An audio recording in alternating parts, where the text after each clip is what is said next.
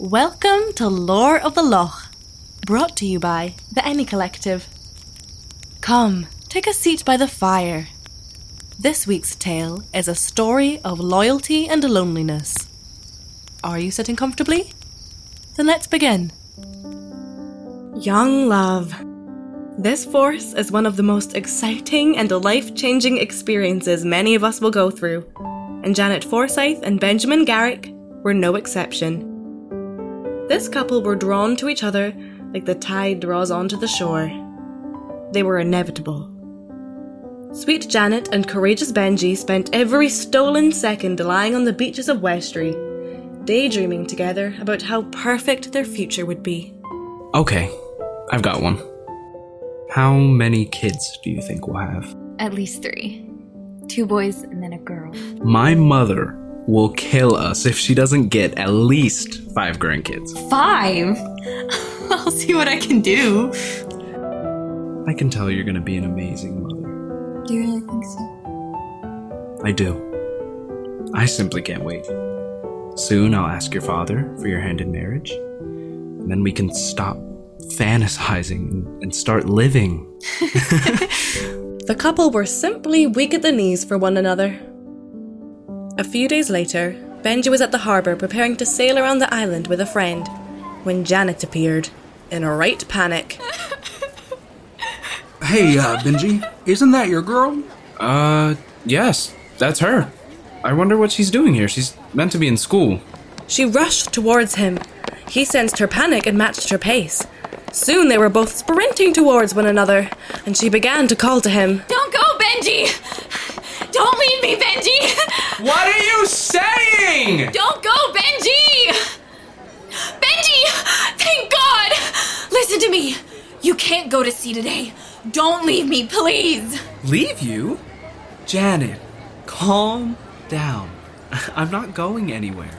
I'm just taking a sail around. I'll be back in a couple hours. What's going on?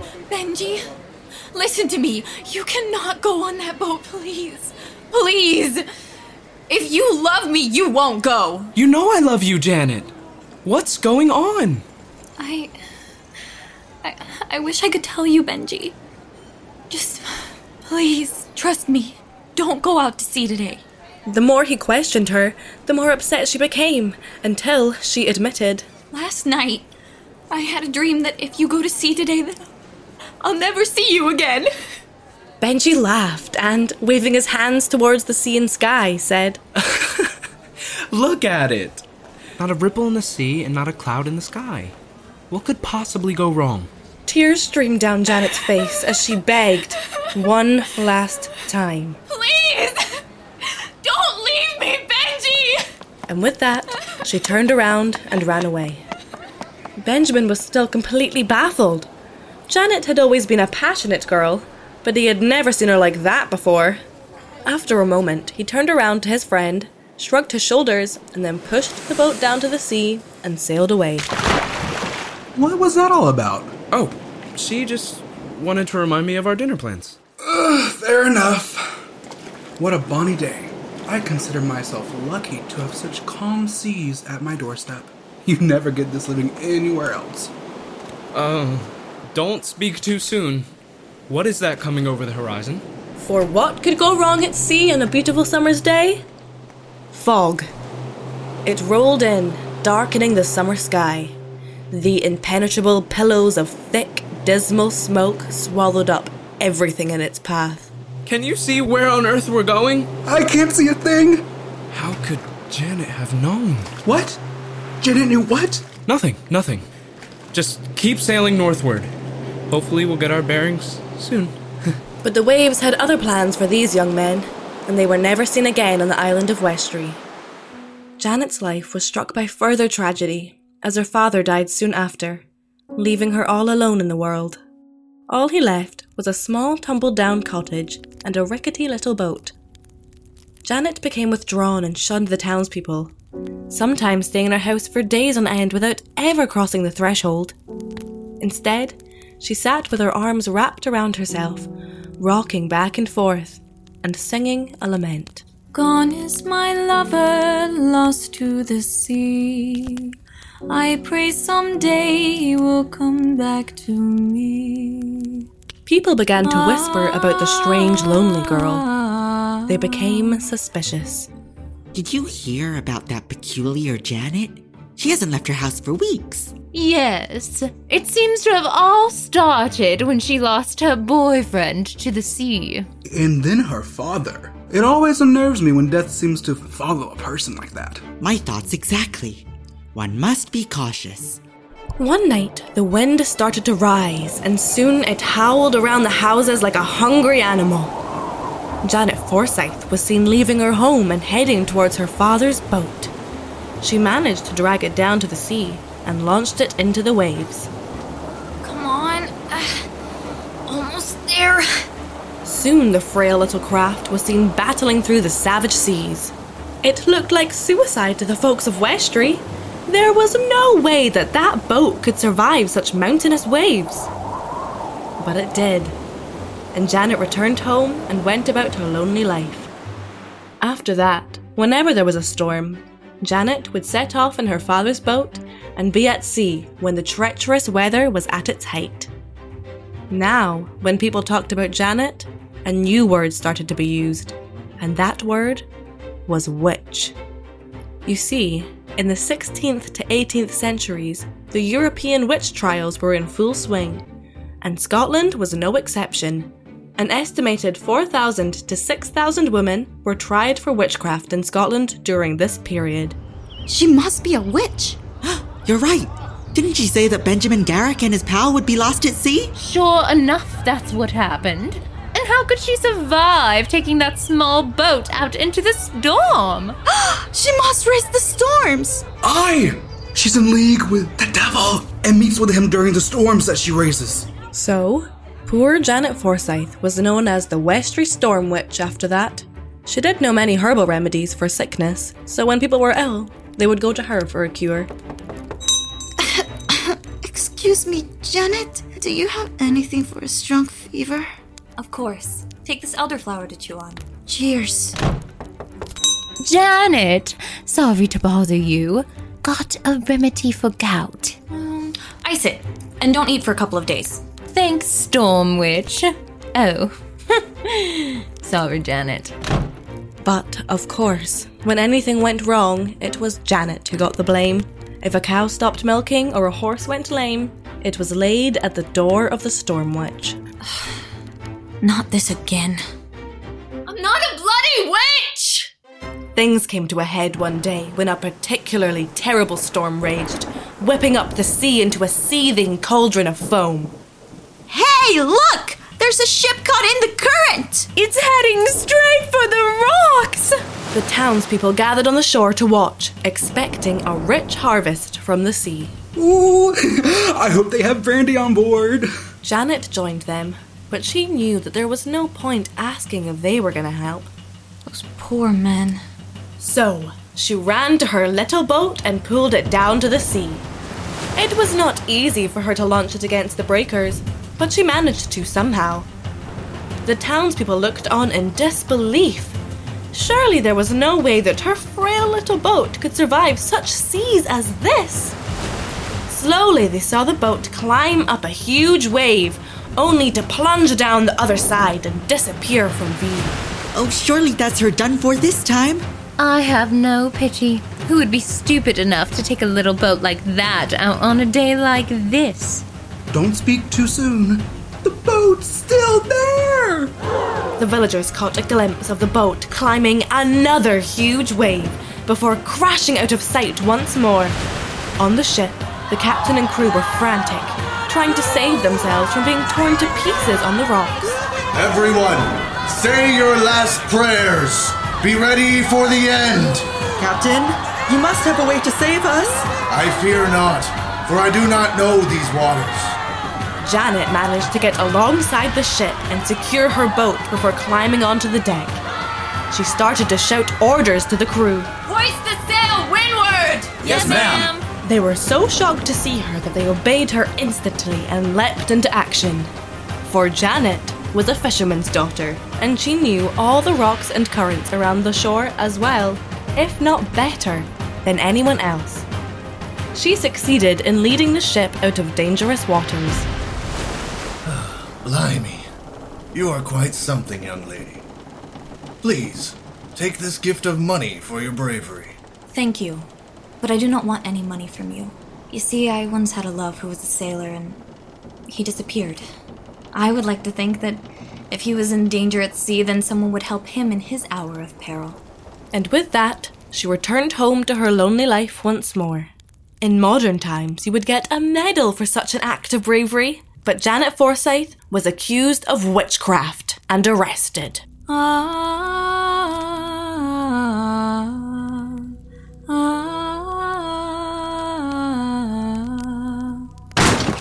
Get the witch! Get on your knees, unholy vermin! What's going on? What have I done wrong? I'm innocent, I swear! There is a dreadful reek in this house. The reek of the devil. She is definitely a witch. Drag her away. I can't wait to see this one burn at the stake. Don't do this! I'm innocent, please! No, stop, please! I don't want to die! I'm not a witch, please, I swear! No, please! She was brought to Kirkwall, where she stood trial in St. Magnus Cathedral. She was held in an unlit cell known as Marwick's Hole. The bottom of the cell was dome-shaped, with sharp, jagged stones set around the edge, made specifically so one could neither sit nor lay. Here Janet was held for 3 weeks before her trial. Dear Lord in heaven above, you've taken so much from me. First my true love, then my teacher. My life has become abysmal. Kind God, I can't take any more hardships. Please free me from these false accusations and cruel judgments. I only wish to live a simple life and do no harm. Amen. I wish Benji was by my side. At the trial, her neighbours, many of whom were old schoolmates and previously friendly faces, gave evidence against her. She was close to my house one day, and ever since then, my cows haven't produced a drop of milk. I passed her on the street, and when I got home, I fell sick, and so did my sheep. I was out at sea and she made me so sick that I had to return to shore. I know it was her as she was waiting at the beach for me.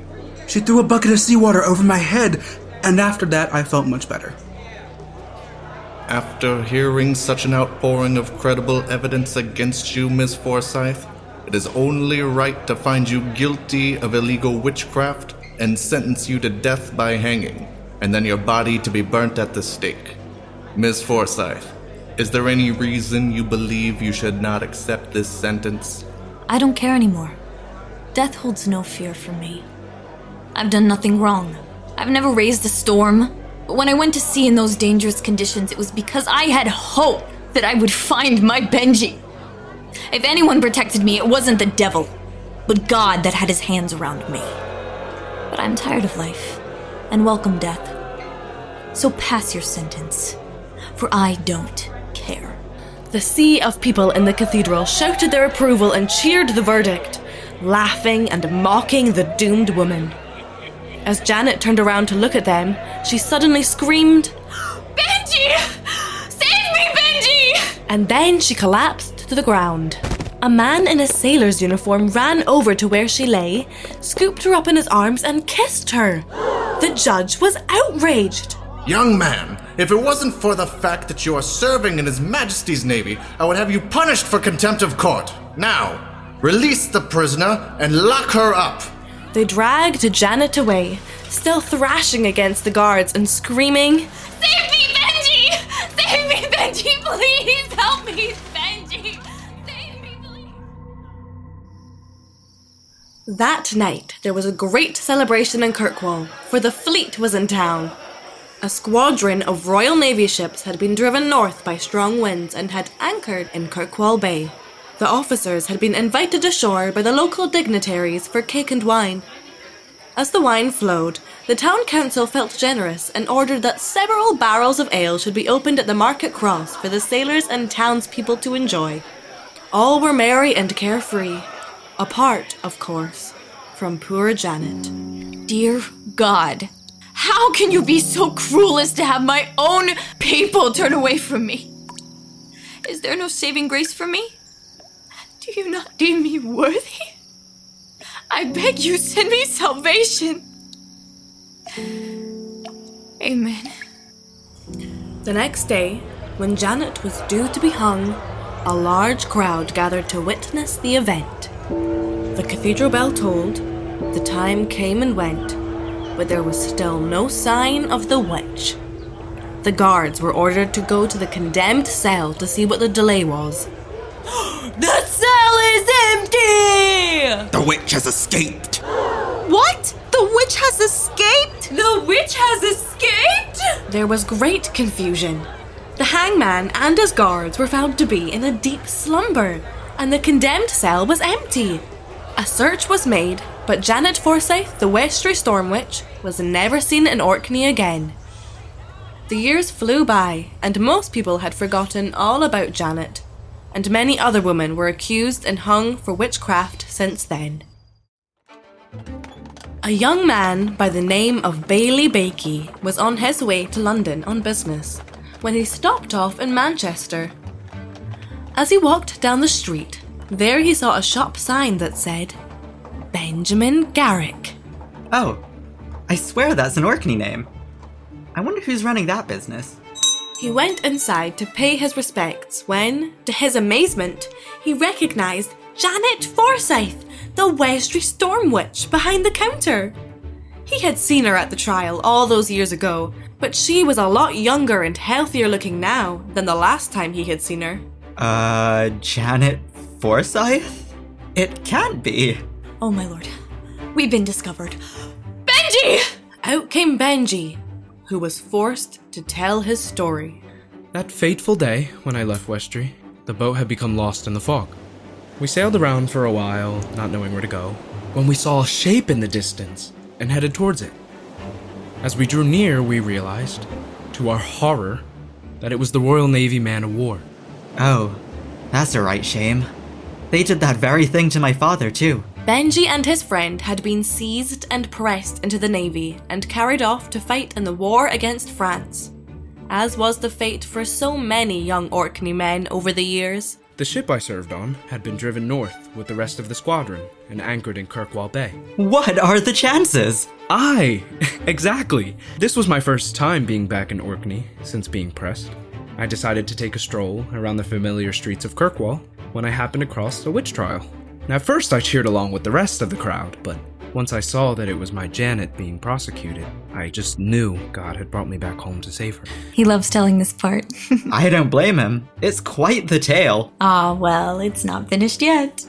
I knew the guards and the hangman had a reputation for drunkenness, so I brought them a barrel of ale. Except I mixed in sleeping powder, and soon they were dead to the world. They were drooling buffoons! And then all that was left to do was sneak the key out of the guard's pocket, dress her up in a sailor's uniform, and sneak her out through the town's merriment. I rushed her to the ship she rescued. They were still harbored in Westry, and they were so grateful to Janet that they happily welcomed her on board and took her to Liverpool. She even stayed with them until I finished my service. Oh, they were ever so kind. And while I was there, I learned all sorts of new skills a woman can learn back home. Anyway, I returned back to my own ship so as not to arouse suspicion, and then, when I was able to leave the Navy, I met back up with Janet, and we moved here, set up our own business, and started a life. And what a happy one it has been. My, that's a success story if I've ever heard one. Oh, congratulations to you both. Oh, and I promise not to tell a soul. But I suppose he must have. Otherwise, I couldn't tell it to you now. So, there are descendants of Janet Forsyth, the Westry Storm Witch, living in Manchester to this day. And there you have it. We hope you enjoyed our tale. Come back again next time for another story. Oh, and do be careful if you go sailing on a fine summer's day.